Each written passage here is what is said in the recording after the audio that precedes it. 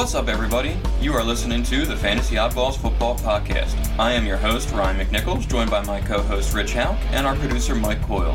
We are talking everything Dynasty and season-long fantasy football. We dig through all the numbers so that you don't have to.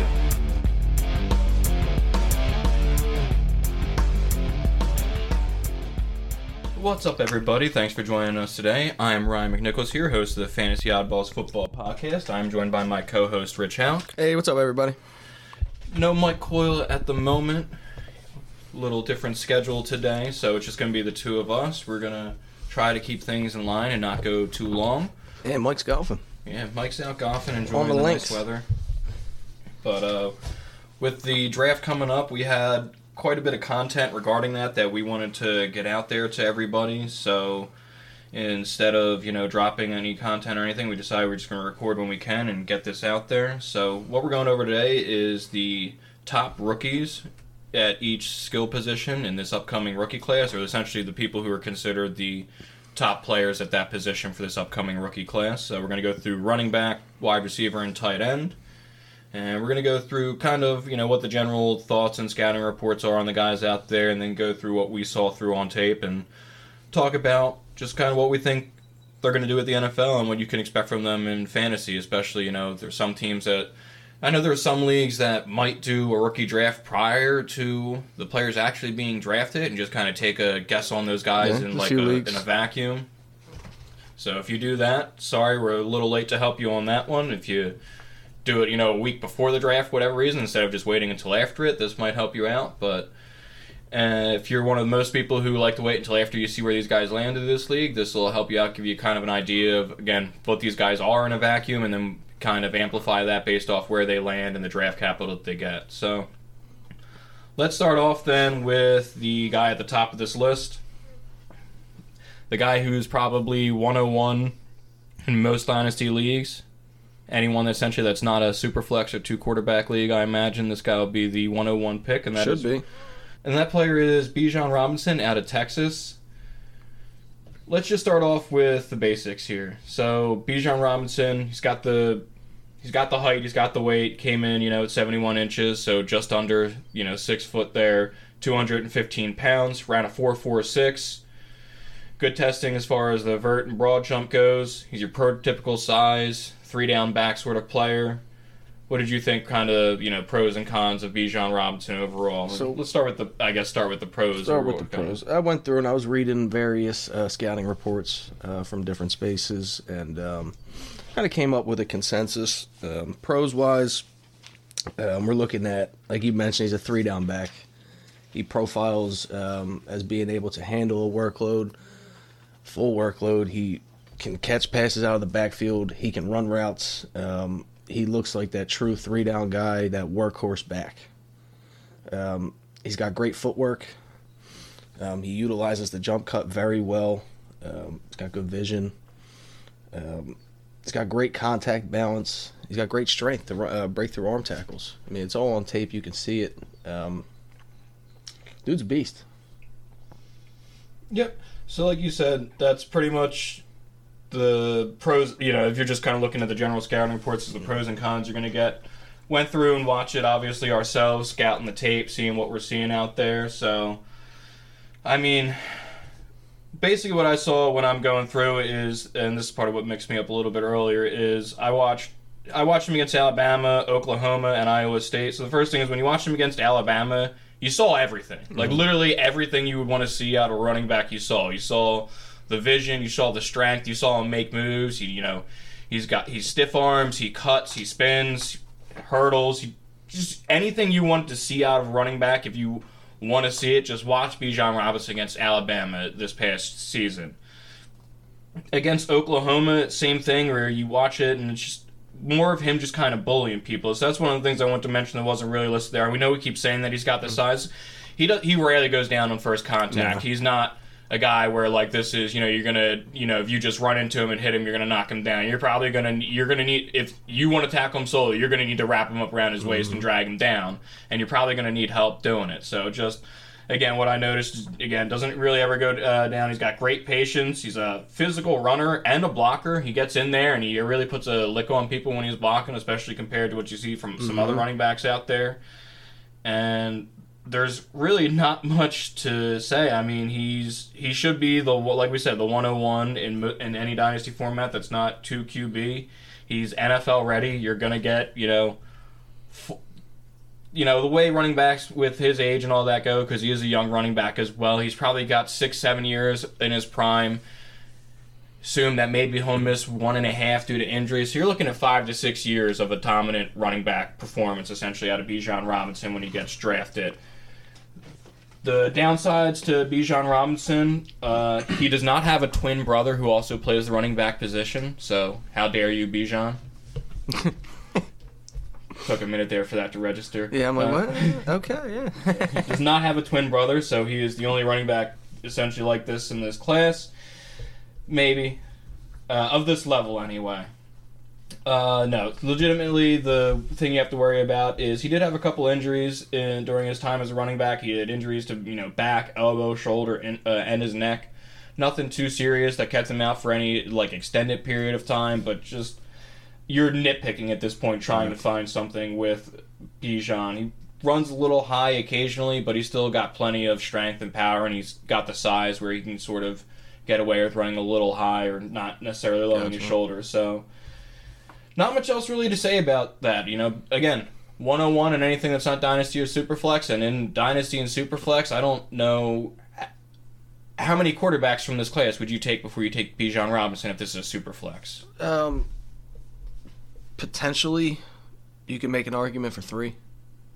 Levis, or no, I'm sorry, not Levis is the one that's out. Stroud, Bryce Young, and Anthony Richardson because of the upside, I imagine, right? You can make an Stroud argument and Young for all because 3. they should immediately step into a role where they should be. It's all dependent on team need also. Like, if you're sitting in a Superflex league, you probably want to take the quarterback most times.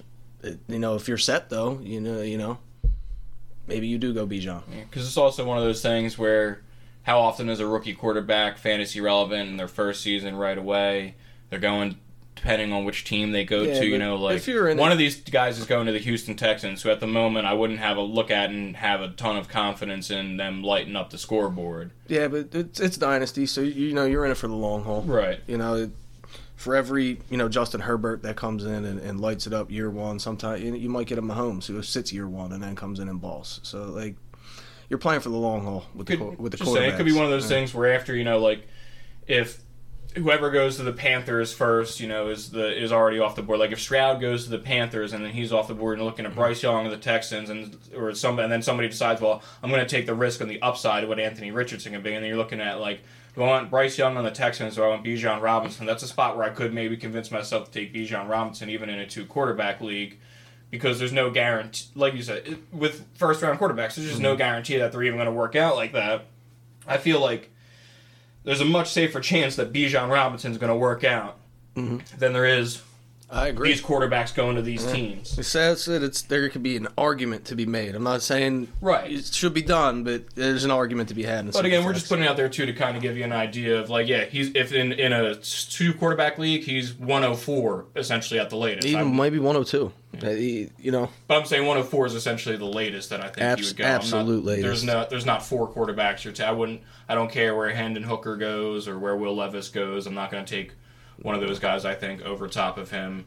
I mean, Will Levis would really have to go to, a good team if we want that to happen. He would have to end up being the 1 pick going to Carolina, where he's already got some receivers and a running back for me to consider taking him before I would take Bijan. I know this is a little off topic, but just for argument's sake here, Will Levis ends up in Tampa Bay with all the weapons.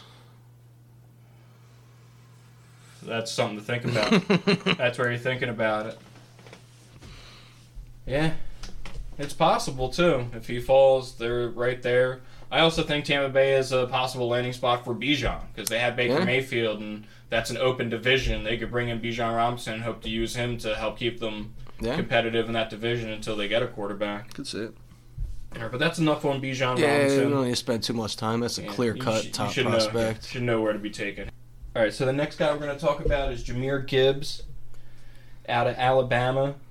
He comes in. He's under 6 foot. He's only six. He came in at just a little over 69 inches. So that's why am I drawing blank on the math in my head? I do. Is he 5'9"? Yeah, 5'9". Thank you. Yes. A little over 5'9". A little over 5'9". Only 199 pounds is more of the. That's the more concern than the height. So, I was listening to another show earlier in the week, and they talked about the top 20 running back finishers from last season, and there were 3 players on that list who weighed less than 210 pounds. It was Austin Eckler, Christian McCaffrey, and I forget who the other player was. But those were the 3 players. There was only 3 players essentially underneath 210 pounds in the running back's position. It was Aaron Jones. It was in fact Aaron Jones. Those were the 3 players to finish inside the top 20 at under 210 pounds last season. So we got Jahmyr Gibbs coming in at 199, essentially 200 pounds, so even lighter than that. So, for argument's sake, all 3 of those guys you named, they all catch passes. They do. And Gibbs has that profile, which Aaron we'll get Jones into. not so much last year, but... No, yeah, not as much, but years prior. Yeah. But he fits that profile. We'll get into that. We're going to dive right on into that. All right, I'll let you dive into that then.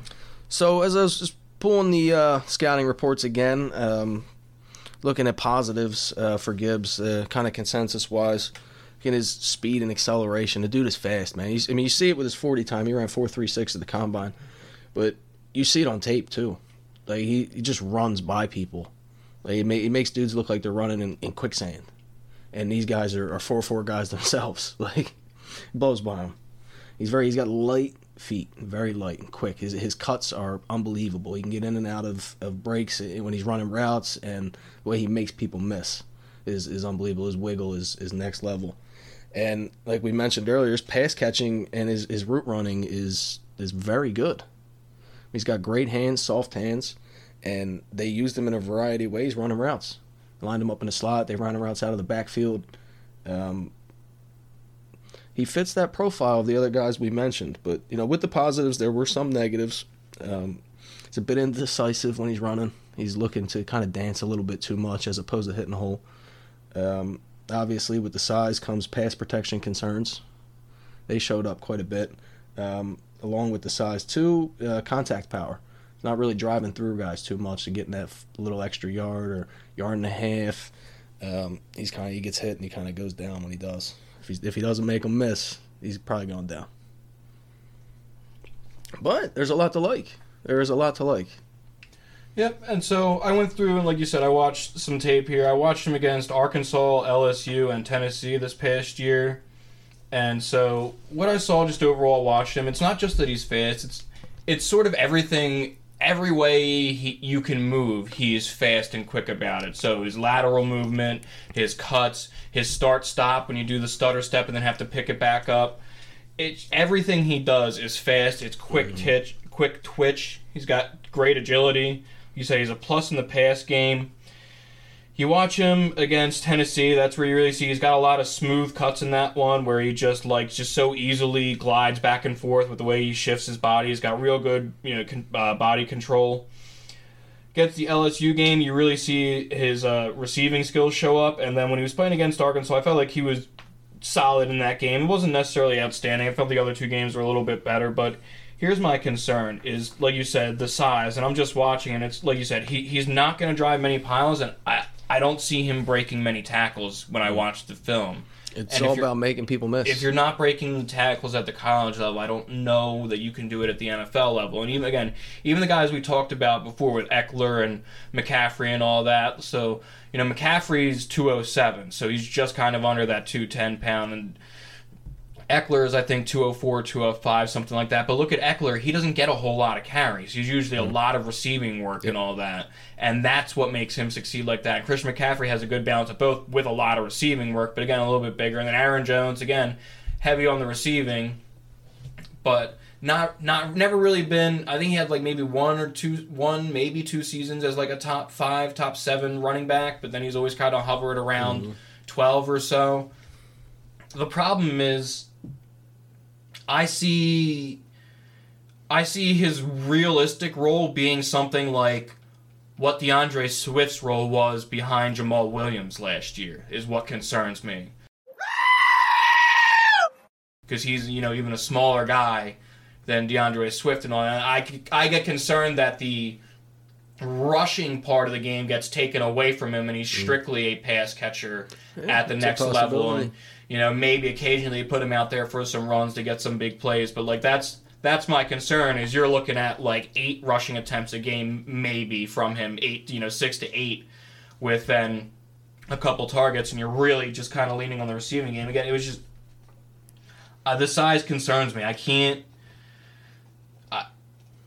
I don't know that he'll be an RB1 at any point, fantasy-wise, during his NFL career, is my main concern, because he would need to have both the rushing and the receiving. Mm-hmm. That's and fair. If he's a liability in the pass protection because of his size, and is he going to hold up? It's just, there's a lot of questions about it that just make me concerned at the next level of the game. Based purely off talent, if everything else was in a vacuum, he's a top guy. He's up in close to the same tier as Bijan Robinson. Close, but not quite. Not quite. But the problem is it's not a vacuum, and the size and everything does matter, and it does limit his ability. It limits what he can actually do and what his role can be at the next level.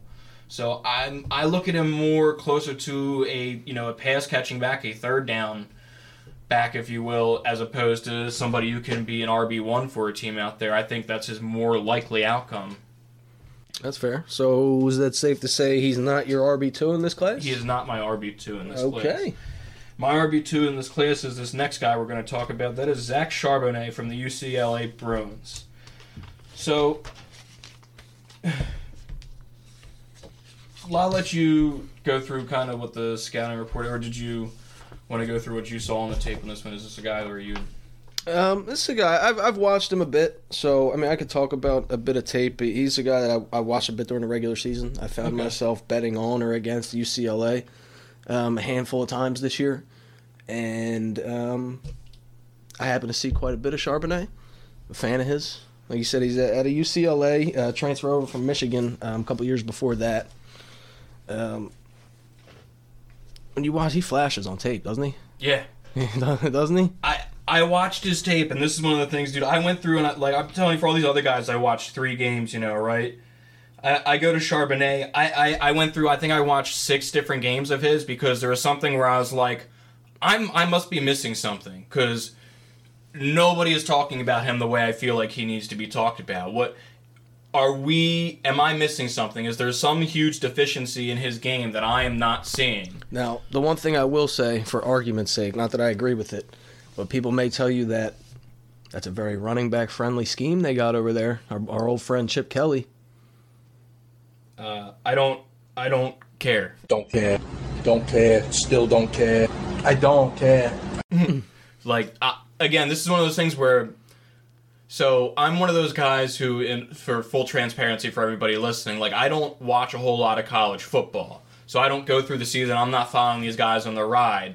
The emotional highs and lows of what they're doing in their production and all that. I go through and I watch the tape. I basically, once the fantasy season is over, I start looking at, all the players who are getting invited to the combine and getting talked about, and then I go through and I start looking at tape and watching tape about them, and start, with the main guys that are being talked about and all that. So I don't look at the production. I don't have any emotional attachment to the season or all that. What I see is the tape. So I'm not swayed by any sort of inflated production stats or anything like that. And I saw everything that I needed to see on the tape. There's not a thing that I didn't see. So that's what I just don't get. So I'm watching Utah. Just like Bijan Robinson, he does not go down on first contact, and you're not bringing him down with one guy. He routinely runs through people and drags players with him, and there's always 2 to 3 guys tackling him. I don't know that during any of the 6 games that I watched, I ever saw one dude come in and straight up tackle him one-on-one, unless it was like, an ankle tackle where like, they got in and they managed to swipe his foot out from under him. But like, no dude just straight ran into him and brought him down by himself. Like, the entire time I'm watching it. That really stood out during Utah. Watching him against Washington, that's where he shows up in the receiving game. He catches with his hands. He makes moves when he's out there and running routes like a receiver. Like, he's actually doing things to try to move the defender.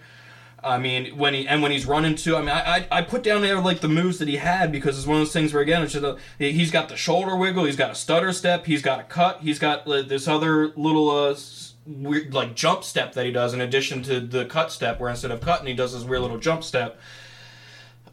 He's always moving forward. And sometimes we talk about these guys that always fall forward. He's not falling forward. He's moving forward. When he's being tackled by 2-3 guys, he's not falling forward. He takes another 2 or 3 steps with these guys on him before he goes down. Like, just always getting you positive yardage.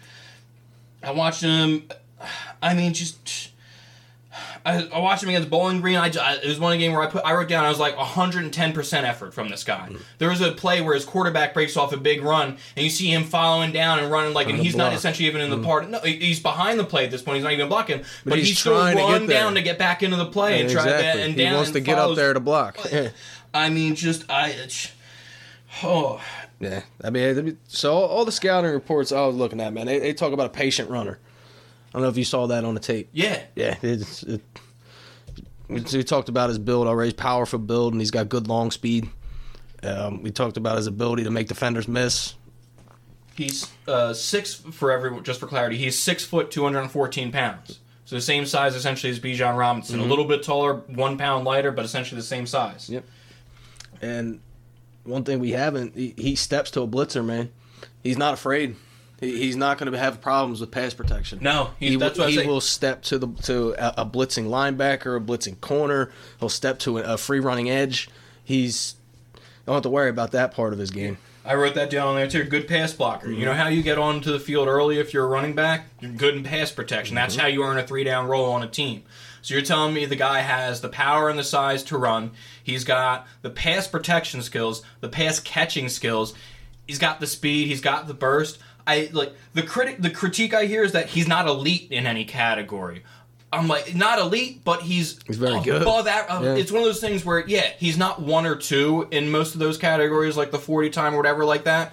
But you put it up there, and if you, who's in the top 5? He hits the top 5 in every category, and everybody else is in, 1 or 2, aside from Bijan Robinson, who would obviously also be in the top 5 for every one of those categories. But then it's Jahmyr Gibbs would be he's got the speed, he's got some burst, he doesn't have the size, he doesn't have the pass blocking, he doesn't have the pass catching, but it's he checks all the boxes for the thresholds you're looking for, and he's above them. And it's not just a little bit above them. He clears what you're looking for and then some. So this is just where I feel like everyone's talking about Jahmyr Gibbs as the clear number 2, and then there's a drop off, and then I hear people talking about Devin Achane and Tajay Spears, and I'm just there's got to be something that I am missing for Zach, some huge hole in what Zach Charbonnet can do, that people aren't talking about him as the number 2 running back in this league, and I don't know what it is. I don't know what it is after watching. That's why I kept going through and watching game after game. I think I saw 1 fumble in the games that I saw against Stanford, but that was it. And it's that, if the. Yeah, I don't know if I'm willing to go RB2 for me in this class, but he's definitely my RB3. Is Gibbs your RB2? I think. See, I can't do it. I look at the. I think. I mean, if he's going to get the draft capital, I think he does. He's probably going to have to be my RB2. Who's Charbonnet or Gibbs? Gibbs. I think Gibbs will be the second running back drafted. I'm not sure Charbonnet gets the second round draft capital. I think he's a 3rd round guy.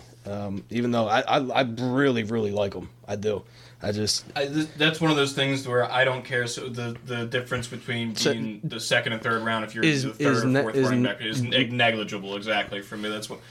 Again, and that goes back to, I'm the guy who had, Damian Pierce, and I was pushing back on the fact that he's going to be replaced. I was it's one of those things where it's he was only taken. It's right, but teams want that outcome. They want the running back they took in the 3rd round to work out for them, so they don't have to invest anything. Well, higher third round's good. Third back. round, anything you start getting into like 4 is 5. Was Pierce a third or a fourth? He might have been a fourth. I think he was a fourth. But like 5th and later is where you start getting into that. Like that's why I'm a little hesitant on Pacheco coming like a little. He could be replaced, but and that's what I mean. So pretty much for me though, I think it's going to be Charbonnet. Like I think it'll be Charbonnet. Charbonnet is my 2. I can't. I don't. The draft capital doesn't concern me as much as I think, Gibbs is floor. We've seen plenty of guys like this, kind of go and get drafted team with expectation they'd be a number 1, and it just doesn't work out because you keep trying to overcome that size thing. I don't have that concern with Charbonnet. I don't have a concern with Charbonnet. I don't have a concern with, you know what I mean? That's what I mean. When I go through, it's I don't know what I'm looking. It's okay, he doesn't have elite speed. He's got the speed, though. He ran, what's it called? He ran a good long speed. Yeah, ran a 4.53, and again, I like he does have moves that he makes on there. He's not as shifty or as quick when he's doing it as Jahmyr Gibbs, but he does make moves out there, and he has the power to overcompensate with not necessarily being able to. He doesn't need to dodge every guy, and guess what? At the NFL, you're not going to dodge every guy. You're going to get tackled on 99% of the plays that you're out there when you touch the ball.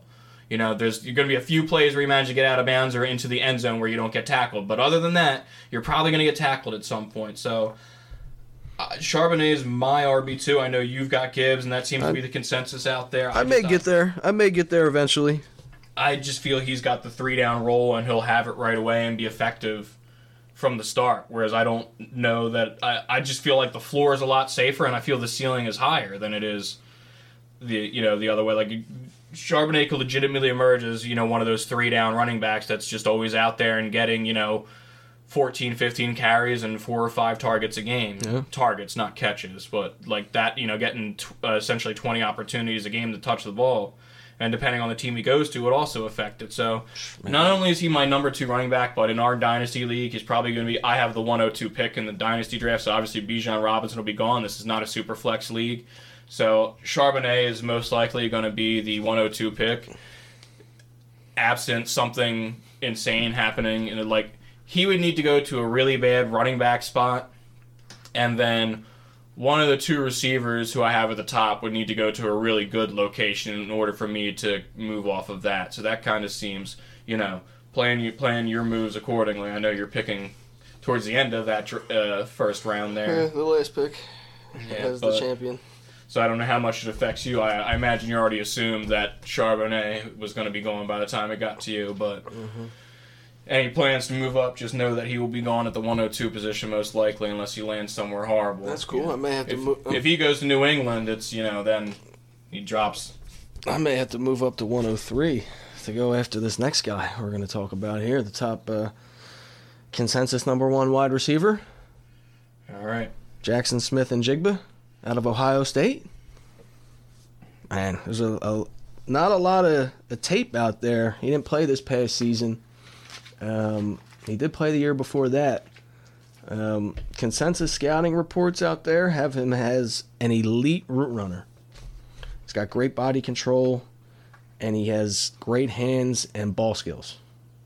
So, a couple weaknesses. The explosiveness. He's not very bursty. He's not going to, blow by people. And like we mentioned, 1 season of production.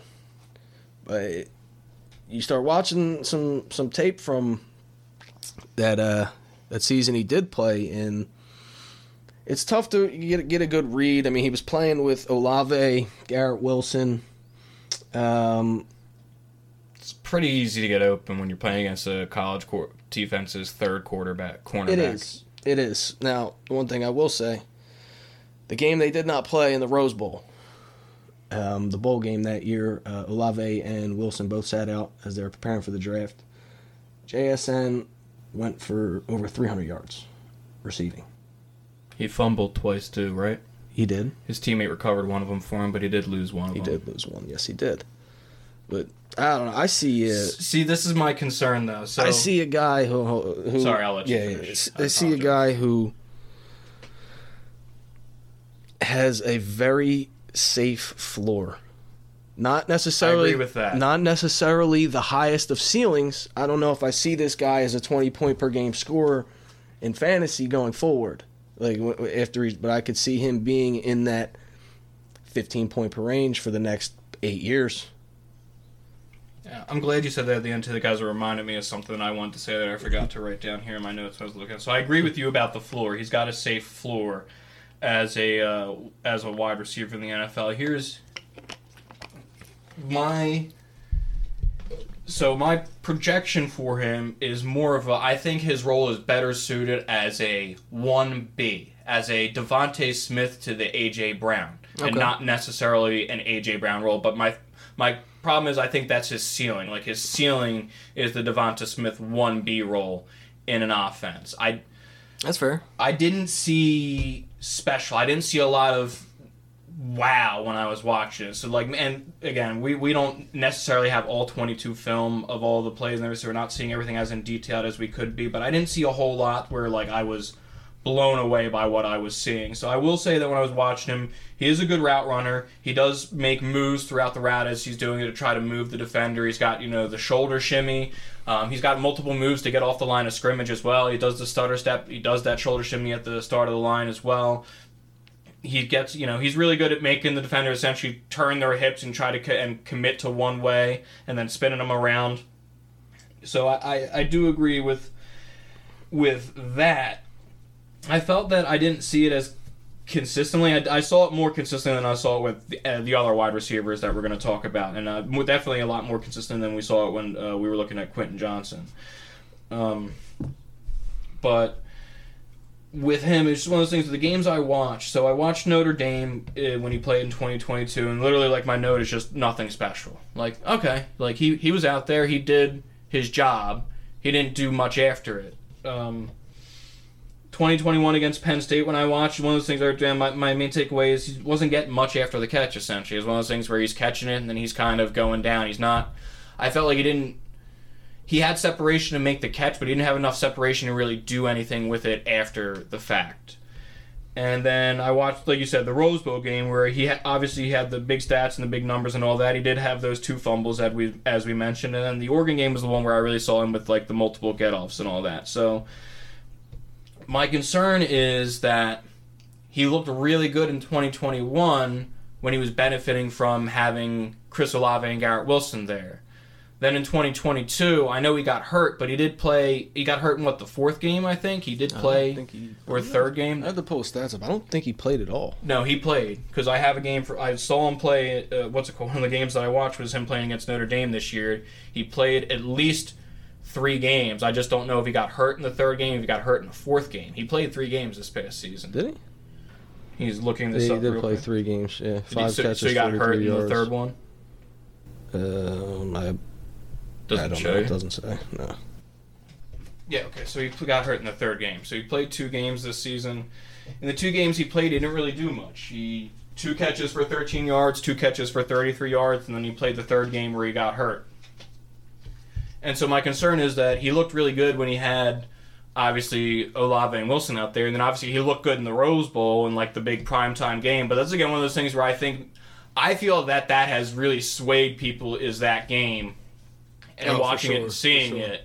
Whereas, like, again, because I'm not watching throughout the season, I'm not riding the emotional high of, like, a bowl game or a championship. I'm just watching tape and seeing what's seeing. That's why I think I came away with a less wow sort of factor, because I'm not looking like, oh man, look at all the points and yards and all he scored. Now I watched just one of those things where I felt like he just kind of ran the route and didn't do a whole lot after the catch and didn't do necessarily a whole lot during the this is one of those things where it's hard, because I feel like I do see him make some moves when he's doing the route. How successful they all are and how much it actually affects it, because that's what concerns me. If he's making a move and he's getting the defender to bite on it at times, but then he's still not doing anything after the catch because he doesn't have enough space, it concerns me at the NFL level that he might not have enough separation, and I don't expect it to get better at the next level. You know what I mean? I don't think he's going to be a big yak guy, but he's definitely I view him as a possession receiver, essentially. Yeah, I don't disagree with that.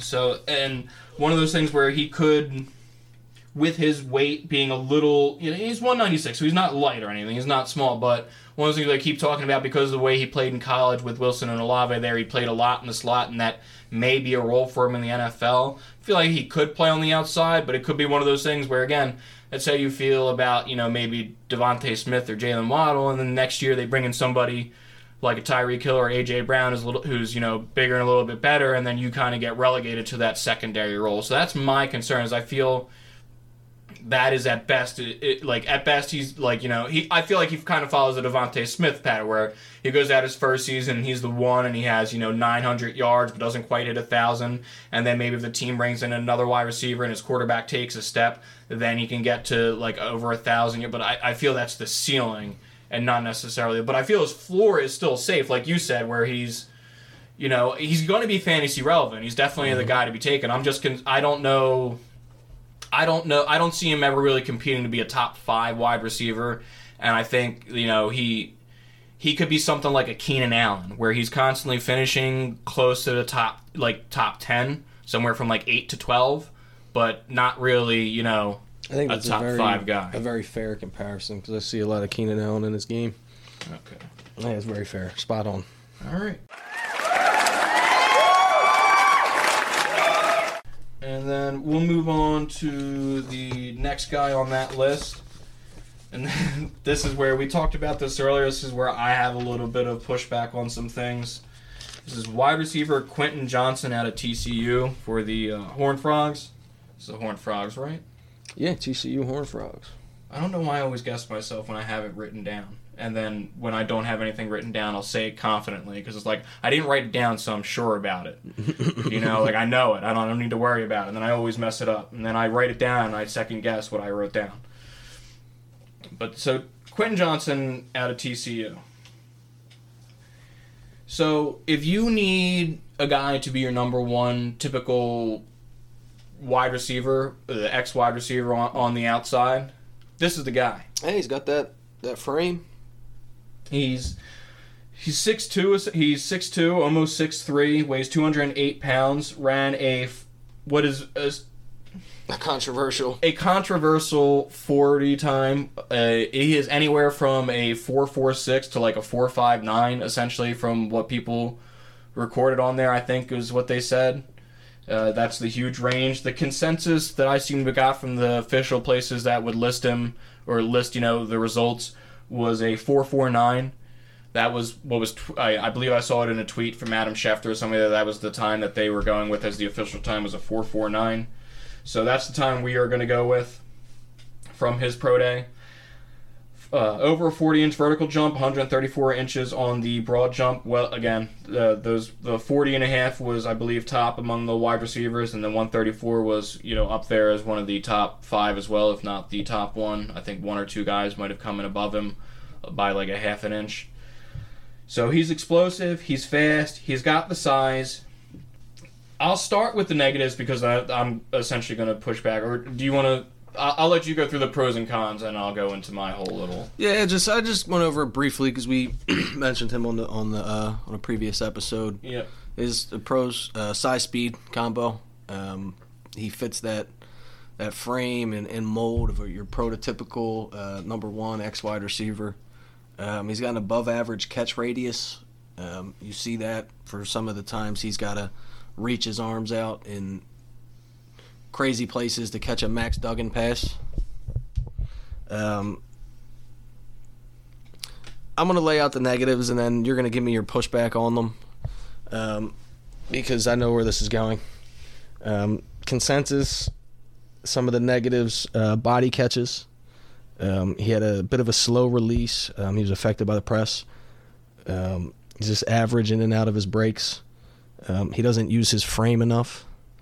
And he's not, and it goes along with not using his frame enough, he's not the best at contested catches, which you would expect him to be a bit better at because of how big he is.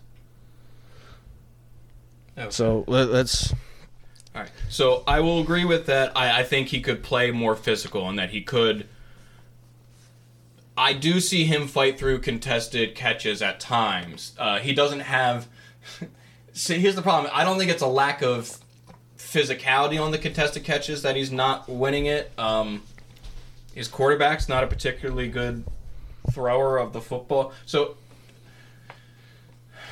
I don't want to try to come down on Max Duggan or anything, but his throws are not good. They're not pretty. It's not a tight spiral. The ball wobbles essentially. So that's when you're have to go up for a contested catch, and then in addition to the ball being thrown wobbly and all, it's thrown behind you. Like that was part of what I saw when I was watching him. So I'll get more into that. I will agree he doesn't play as physical at times from what I see at certain points going through the catch. There were certain times I just felt like and it's hard.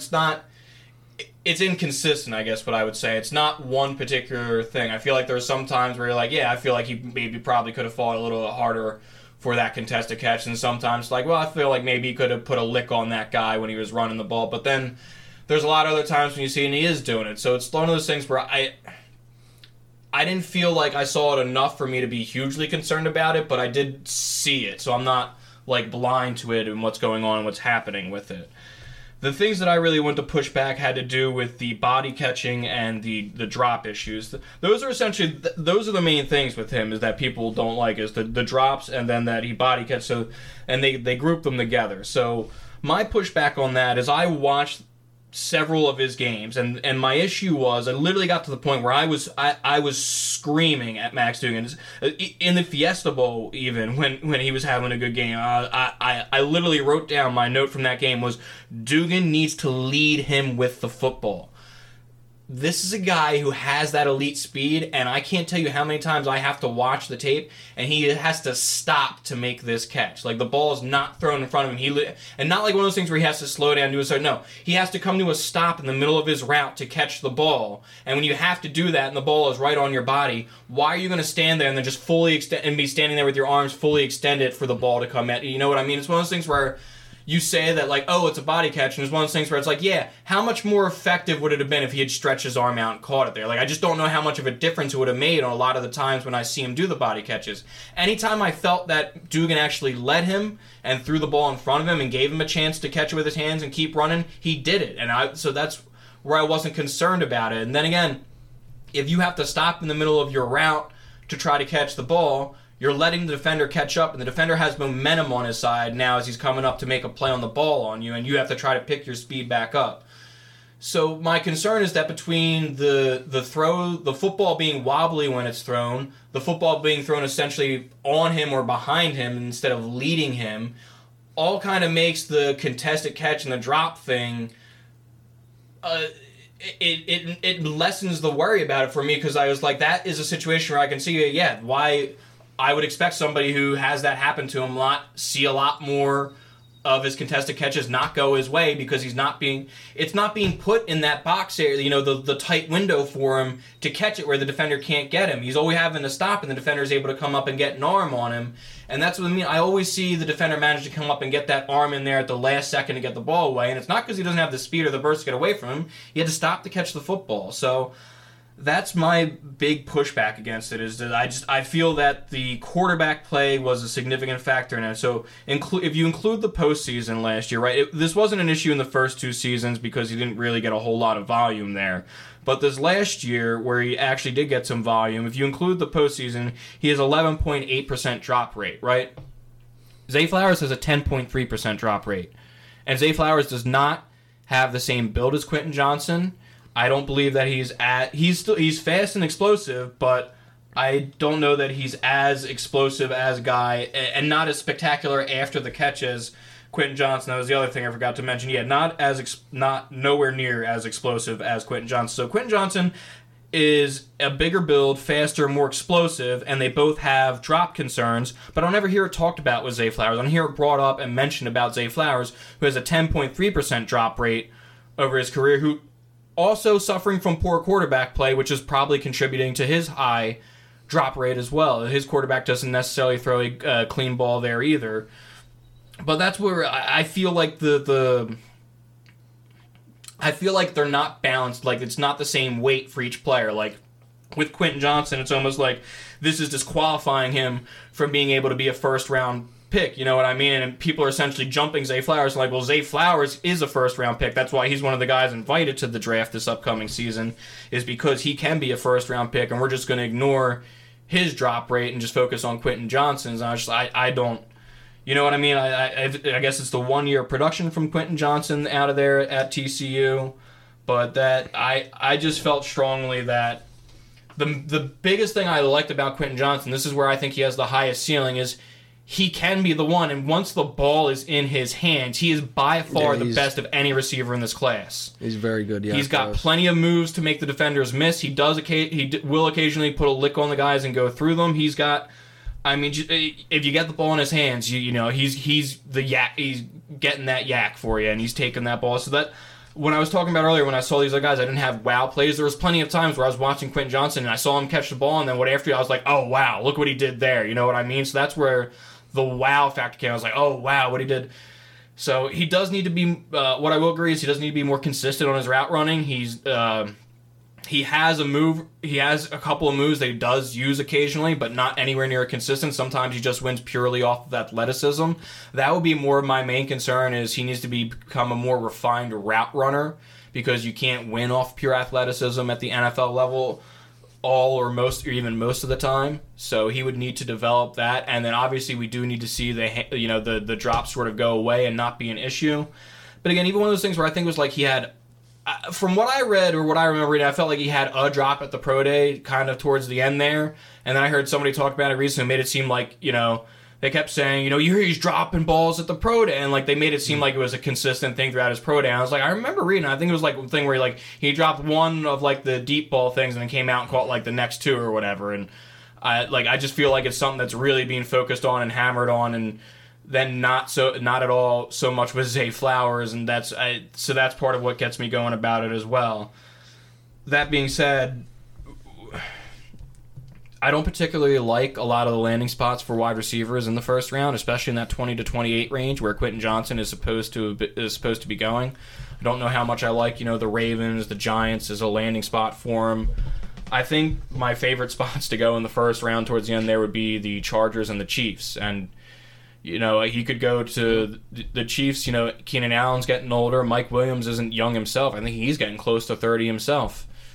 And then Josh Palmer and Jalen Guyton haven't really worked out, so they could be drafting some guy to become the number one there. And that would be nice, because then you could put him there and he could be behind Keenan Allen and Mike Williams, and he doesn't need to be the focus. So his mistakes aren't as amplified if something happens, and you give him a little bit of time to develop. So that's honestly like my ideal landing spot for him, where I kind of think I would feel the best about him, and that would, if he went there and then Charbonnet goes to like New England, that would be something where it would probably push Quentin Johnson up into ahead of him. But again, this is the thing where at the moment it's pretty certain that it's going to be Charbonnet.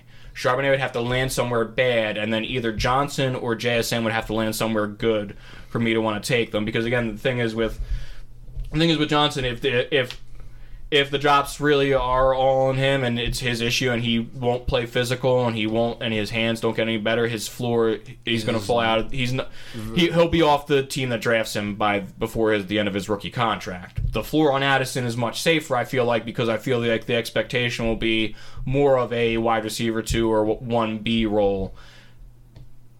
And he won't necessarily have you know what I mean? I don't know that he'll have... He's going to go first to be the first wide receiver taken, but I don't know that people will be as disappointed with him where he go. I don't know. Yeah, I feel like I lost what I was trying to say there. Yeah. You know what I mean? I feel like if he settles into a role as a guy who just kind of keeps getting 1,000 yards each year, but isn't necessarily getting 1,200 or 1,400 or anything like that, or isn't leading, doesn't come out and have Garrett Wilson or Chris Olave season. Like, I don't feel like people will look at that and be like, oh, he's a bust or he's terrible or anything. I feel like this draft class has been talked down a bit, so like the expectations aren't as high, if that makes sense. Yeah, I guess. Let's keep it all moving here. Yeah. We're already upwards to 50 minutes. Okay, we'll go through these quick then. We've got Jordan Addison out of USC, so for the USC Trojans. So here's what I wrote down. I do not get it.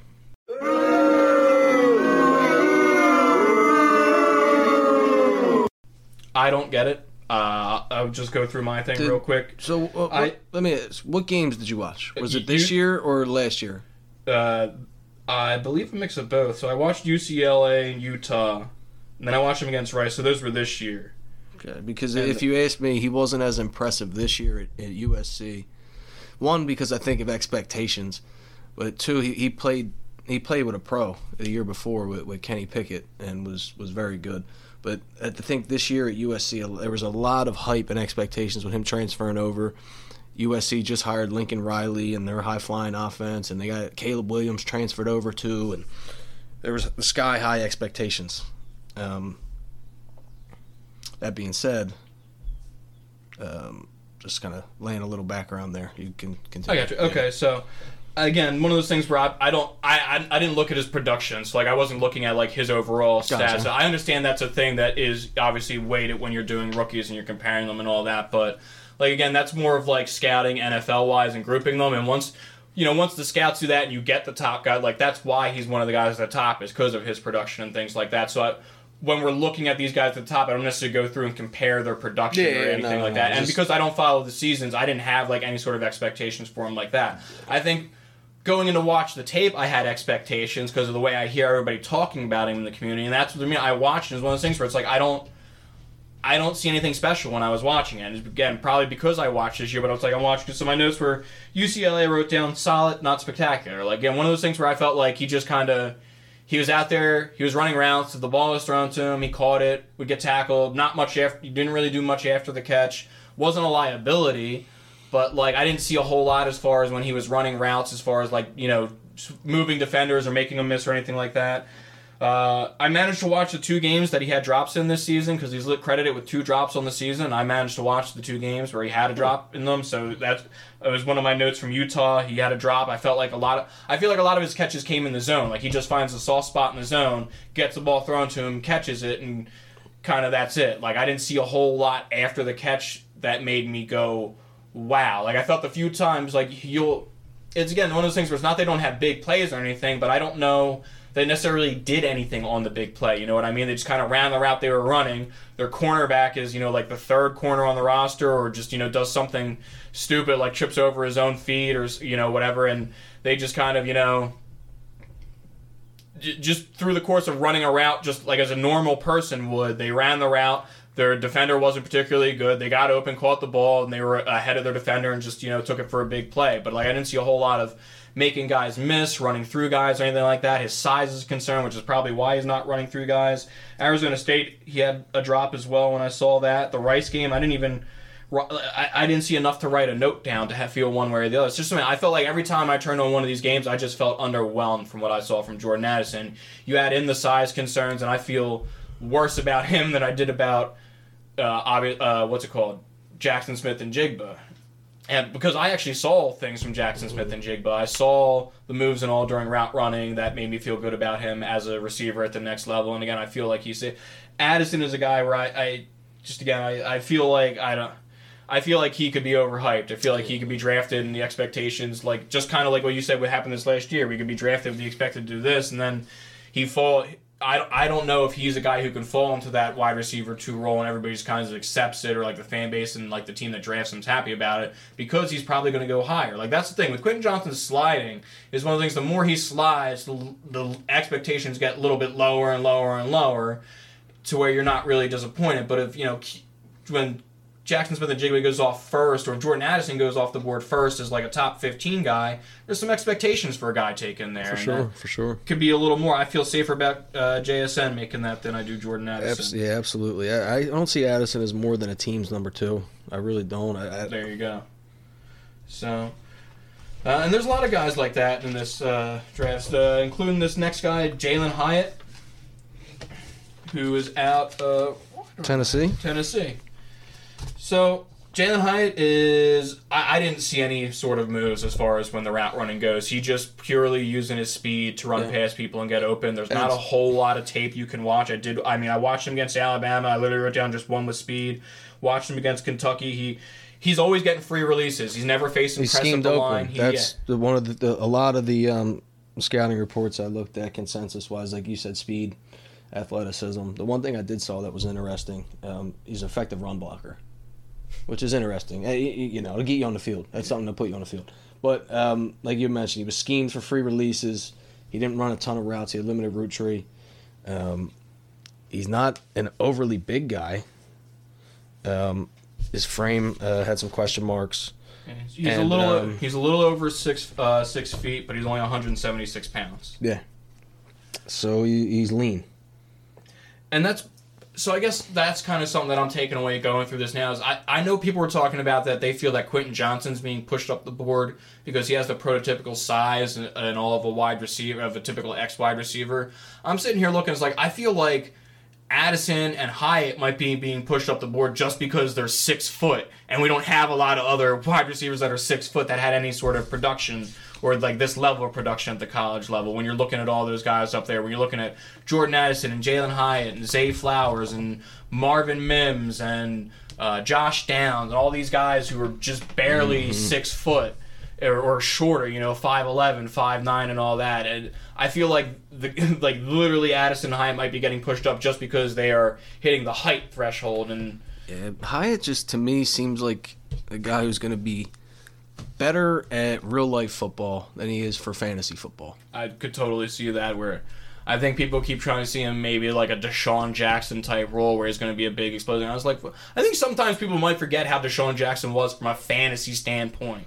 You were getting 25 points or you were getting 3 points from Deshaun Jackson. And that was essentially how it was going to work. Like, there was no real in between. He was very up and down and inconsistent. So he's going to fall further for me in like in a rookie fantasy draft than I think the consensus is going to have him taken, despite like the investment from an NFL team. We're at the point where there might only be 1 or 2 wide receivers actually taken in the first round, and it's going to be JSN and then maybe one of these other guys, depending on the team that wants to take them and all that. So it'll be interesting where these go, because you also have these tight ends that are really good. So it's a matter of, once you get to the second round, when do you start taking the best tight end over the wide receivers that are left? And, how many wide receivers go before the first tight end goes? It'll be an interesting thing to see. But I think we're both kind of on the same page there with Jalen Hyatt. He's got a lot of physical ability as far as speed and burst and all that, but he's a very raw route runner. We didn't see, there's not a whole lot of... Technically, technical-wise, I can't speak right now for whatever reason. It's fine. Technical-wise, has room to improve. But I think I think I could very see him being kind of viewed kind of like Gabe Davis. He's not as big as Gabe Davis, but Gabe Davis was that big play guy when he came out his first season. And he was kind of hit or miss. He had a couple big plays, and we were all expecting a little bit more. And the next season comes and just didn't take the step that you were all kind of expecting. That's kind of the way I could see his career going. Okay, that's fair. And then we have Zay Flowers, who I had mentioned a little bit earlier, and we talked about on another podcast. Small. 5'9", 182. He's fast. He's quick. He's a good route runner. He's good. He's good with the ball in his hands too. Yeah, he plays physical. The problem is, he's 5'9" and 182. So there's only so much his physical can do. Drop issues too, like we mentioned. Exactly. The 10.3% drop rate. He got a lot of free releases. I want, again, just one of those things where I don't like to, it's not really fair to do it to guys. One of those things where it's just the success rate for guys 5'9" and shorter at the wide receiver position in the NFL is very small, and the success rate for fantasy relevance is a lot smaller. So this is a guy who I think, again, fantasy wise, ceiling is a low end wide receiver too. The one thing I will give him, he was basically the only weapon on Boston College. So he was seeing double coverages. He was the top guy that the opposing defenses were game planning against, and he was still able to be productive. I know it's a different animal, college going to the NFL. I'm not saying you bet on the smaller guy to do it, but if there was one of these guys out of there that could, he's the guy to take the bet on. Yeah, okay. I would say. He got that dog in him, the saying. You see when you watch him play, he plays hard, he fights. I was watching, it was an interview. Steve Smith is very high on Zay Flowers, he was a small wide receiver himself, and he said he sees a lot of himself in Zay Flowers. Yeah. And I think part of what happens sometimes is I just always want to try to remind people and just reiterate that I'm scouting from a fantasy football aspect, not an NFL aspect. So the amount that these players can contribute to their team as an NFL player is much different than what I'm thinking for them contributing to your fantasy team, which is why these guys are, you hear, the way you hear us talk about, none of these guys sound particularly good or like you're very interested in fantasy. They could be very good football players. Yeah, they'll be very good football players. They just may not be double-digit per game fantasy scorers. Right, Cole Beasley was a great football player. How many seasons was Cole Beasley a top 15 wide receiver throughout his career? How about Jason Avant for the Eagles back in the day? Phenomenal football player. Mr. Third Down. How fantasy relevant was he? He wasn't really. Exactly. So that's going to wrap up the wide receivers, and then we're going to tackle the tight end position. We talked about this a little bit earlier off podcast, so we'll just go through this a little bit quicker because we're pressed up on time here. And tight end's a crapshoot. Yeah, it always is. You never know, man. I'll just go through. So the three guys I watched, I didn't get to Luke Musgrave. Real quick, just a quick offshoot. We should look into this for a pod. First round tight ends and the success rate in the NFL draft. There's only been a couple, and it's it's kind of I took a quick glance at it. I saw like a little article talking about it, but I would like to do a lot more in depth and see it. First round tight end prospects are not good. Okay. All right. Well, you heard. There's your analysis as a whole. Going through the success rate overall. You're just as likely to hit a stud tight end in the NFL draft by taking one in the 6th or the 7th or the 4th or the 3rd. Like, there's no statistical correlation that says the high pick, like with other positions, like, the top quarterbacks tend to become top, or the top offensive lineman picks tend to be the top offensive, like there's no correlation with the data at all there. It's just kind of a mismatch of the good tight ends come from anywhere. Gotcha. Like, for example, Hayden Hurst was a first round tight end. Might have been, I think he was the most recent. And George Kittle was a 6th round pick. O.J. Howard was taken pretty high. O.J. Howard was a first round tight end. Kelsey was like a 3rd. Like Gronkowski was a 2nd. Like Goddard and Hockenson seconds, I believe. T.J. Hockenson was a 1st. Oh, he was a first. He was like 8th. He was like 8th overall. So he's a successful one. He's one, but like you got like Tony Gonzalez, T.J. Hockenson, and like there's like one other dude. I don't think Kyle Pitts' lack of success is due to Kyle Pitts. We'll see. Last season was quite disappointing for Pitts. But I don't know if I can blame that on him when your team throws the ball 12 times a game. That trend could be starting to be bucked, All right, so we'll just go through I'll go through the top 3 tight ends real quick, or not. I guess the 3 of the top guys at the tight end position. So the first guy was Michael Mayer out of Notre Dame, who, up until not too long ago was seen as the tight end 1 in this class. This was another guy where I just watched it. I didn't get it. I didn't see the tight end 1 stuff. And honestly, like you said, I felt like he looked a little stiff when he was out there. He looked a little big and kind of lumbering, didn't do a whole lot for me. I didn't feel like he had too much as far as, route running. Like, his blocking, like, he needs work as a blocker. I feel like his blocking technique is just kind of be in the way. You know what I mean? I didn't see a whole lot to it. It wasn't particularly impressive. You're going to need to be that when you're a tight end. He's got good hands. He catches with his hands. He goes up and gets the ball. He fights through, traffic or he fights through when he's making a catch, but it's weird. He fights through at the catch point as he's making the catch. I didn't feel like I saw a lot of physicality from him anywhere else in the game. I didn't see a whole lot of physicality blocking. I didn't see a whole lot of it afterwards when he's got the ball in his hands and he's running with the ball. So that was kind of my main two takeaways. He needs work as a blocker. I didn't see a whole lot of physicality, and those are 2 big things when you're a tight end, because that's kind of what you're going to do a majority of the time. It's very rare that you're a primary pass catching tight end, and I didn't see a whole lot that necessarily separated him to be primarily a pass catching tight end, other than the fact that he catches the ball with his hands. But so do the other top tight ends in this class. So that's my takeaway. I wrote for him. This is a guy that's going to need a few years to develop before he's ready to do anything for your for an NFL team, let alone your fantasy team. I'm not seeing. I don't know that you'll see any return during his rookie contract. Is essentially where I was at with Michael Mayer as far as fantasy relevance goes. That's against consensus. Well, I'm not saying you're wrong. I'm just, I don't see. We're talking about year 4. Yeah, I was a little disappointed too when I saw expected more after all the hype that was surrounding Mayer.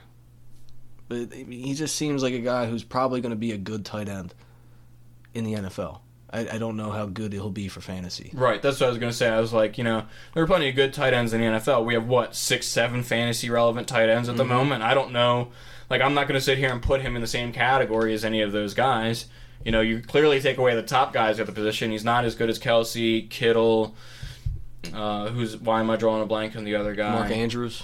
Andrews, there you go. And then you got the next group of guys where it's like Hockenson, Ertz, Pitts, and I was like, I'm not putting him in that group of guys either. And it's like, so like, and I just, how different is he from, any of the guys in the next group there that, So that's my main concern with him. Dalton Kincaid, I felt differently about out of Utah. Yeah, he's my the Utes. He's my tight end 1. Yeah, I say that, but like I don't confidently rank tight ends because tight end is a crapshoot. Right. But he made me pick one. He's my tight end 1. Yeah. So that's what I came away with too. It's one of those things where I watched the tape of Michael Mayer and I came away there and I was like, do I have the bar set too high for tight ends? Is that why I feel underwhelmed with Michael Mayer compared to everything I heard? Then I saw Dalton Kincaid's tape and I was like, no, I don't have the bar set too high. This guy is clearing the bar that I had set. And I was like, and I had reset my bar and lowered it, and then he watched and was like, I got to raise the bar again. I was like, oh, he's still clearing the bar now that I put it back to where I had it. So yeah, Kincaid's a beast, man. He's a good blocker. He's a good route runner.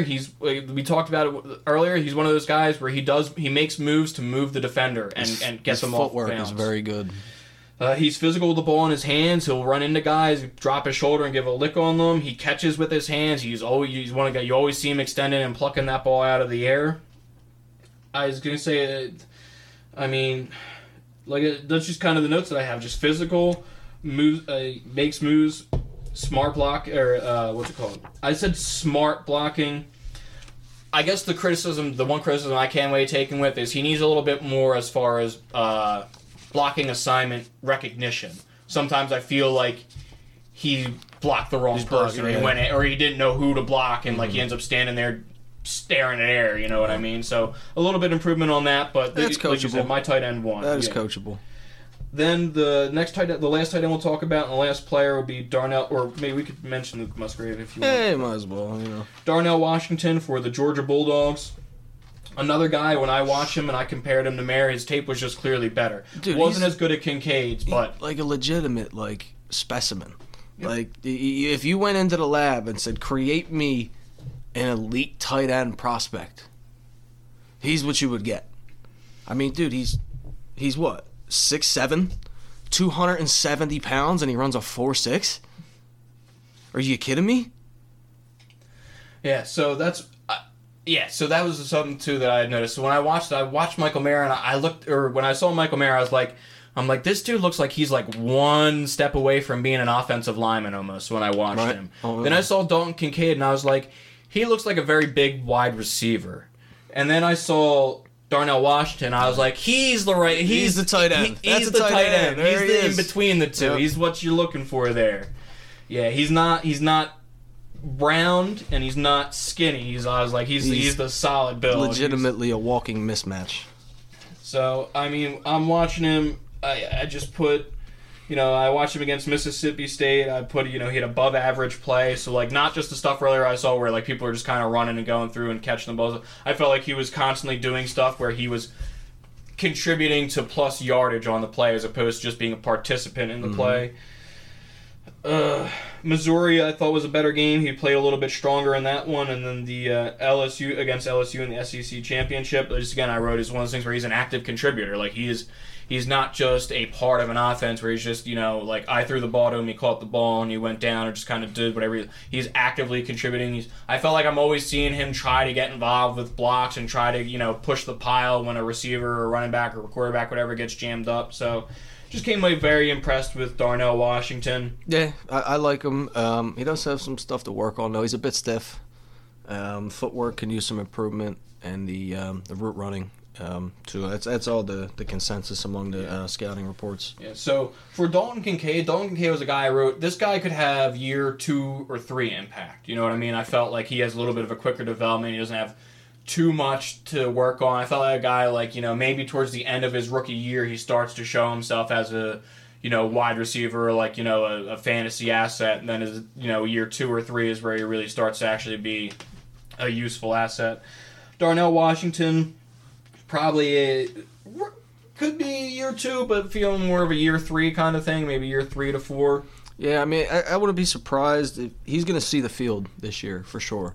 I don't know how relevant he'll be for fantasy. That's the thing. He's going to be on the field. My concern is not them seeing the field. It's I'm also hedging because you've got to go to an offense that'll use the tight end. There are some offenses that don't really use the tight end position too much. So that's why I'm depending on where he goes and how much they actually use that position. It's one of those things where he may be out there, he may not be used, but also that's why I say the year 3 to 4 because it's one of those things where I don't think he'll be on a team too long before a team realizes like, hey, we should probably get him more involved in the passing game. Should probably throw the ball to the 6'7", 270-pound dude, huh? Yeah.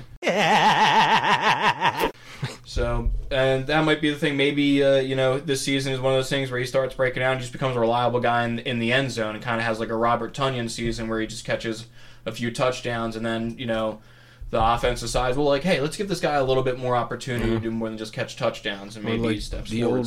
The old Jimmy Graham role, just catching touchdowns.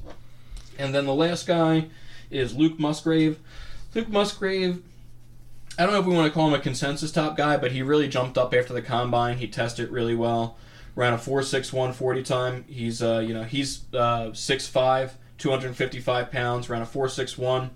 He fits that mold of tight end too. Yeah. He was always one of those guys who was going to shoot up from the combine because he had missed time. He was hurt. He missed a lot of 2021, and then he missed a few games this past year too. He really only had one season of production. So durability is a concern. Yeah. But if he's out there, if he can stay healthy and play, he was productive. Yeah. So I don't know if I view him necessarily at the same tier as Darnell Washington or Dalton Kincaid, but he's just another. Again, we just wanted to kind of go through it real quick because he popped up after the combine because of the testing. And he's probably going to be one of the guys out there. We got a lot of good tight ends, though. I mean, there's Sam Laporta. There's 2 other guys whose name always come up in that area, whose names are escaping me at this point. But there's a whole... Zach Kuntz. There you go. And then there's one other guy. It doesn't matter. We're not going to worry about it. But those guys all kind of come up there. Luke Musgrave could be one of the... he could be one of the top 5 tight ends taken in this draft. Could slip a little further, but he is somebody that you should keep a name on. He does have the athleticism and the profile to become a contributor to the tight end position. But again, when you're doing tight end in fantasy, it's going to take a little bit for those guys to develop and become relevant. And we'll take a look at how much that varies based off of draft round at some point in the future. That's going to be everything from us today. We went real quick. I found a before we wrap up very fastly. Okay. Since 2010, there have been 10 first-round tight ends drafted. 2010, Jermaine Gresham. No. 2013, Tyler Eifert. Not the return you're expecting from a first round. 2014, Eric Ebron. 2017, David Njoku. I feel like he broke out last year. That was 2017. Mm-hmm. Yeah. So. Yep. 2017, Evan Ingram. Took a new team in 6 years. Or 5 years. Couldn't stay healthy. O.J. Howard, 2017. No. Hayden Hurst, 2018. Noah Fant, 2019. T.J. Hawkinson, 2019. And then Pitts, 2021. So I think the bottom line is there was like 3 guys that were straight no's, and then most of those guys were kind of as far as like mid. But like as far as like being an NFL player and contributor to the team. But when you're taken in the first round, yeah, I need more than just, hey, you're contributing to the team. I need more. So yeah, that's doesn't bode well for early round tight ends. But at the same time, that's why I want to dig in a little bit more because I don't know if it's descriptive where it's like just because the guys are they being overdrafted because they're whatever? Like, are they? Is there any correlation with a higher first round pick? Are they inside the top 10 them being more successful versus a later first round pick? And something to take a look at. And there's so many things. That's the problem when you're always trying to nail down where it's like, well, what are the factors that really... It was like, well, it's really hard to put down on paper and track for every person that gets drafted. It's really hard to track down, hey, who was the head coach that year? And then who was the head coach their next year? Did they have the same head coach? Did they have the same offensive coordinator? Right. Were they put into a scheme that fits them? Did they have a good quarterback? Did they have any other, options in the passing game to put any sort of pressure anywhere else? So, scheme, team, coaching, all of that goes into whether or not these players are successful, and it's really hard to track that for every player over the I doubt if you go on there and put there's not a spreadsheet big enough. Yeah, there's not a spreadsheet that's out there that's like, this guy went to this scheme in this offense, and then in his third year when they changed offensive coordinators, this was the scheme he was in. It was a perfect scheme for him. It didn't work, so there's so many things that you could see for guys that just aren't listed on paper as to why they don't succeed. But that's going to be everything from us today. Again, with the draft coming up, we just kind of wanted to go through some of the top guys at each skill position, and then we will do another podcast next week where it's not so much of a deep dive, but more of a tier list as to where guys should be grouped together for your rookie drafts. But until next time, I'm Ryan McNichols. Rich Howe. Have a great weekend.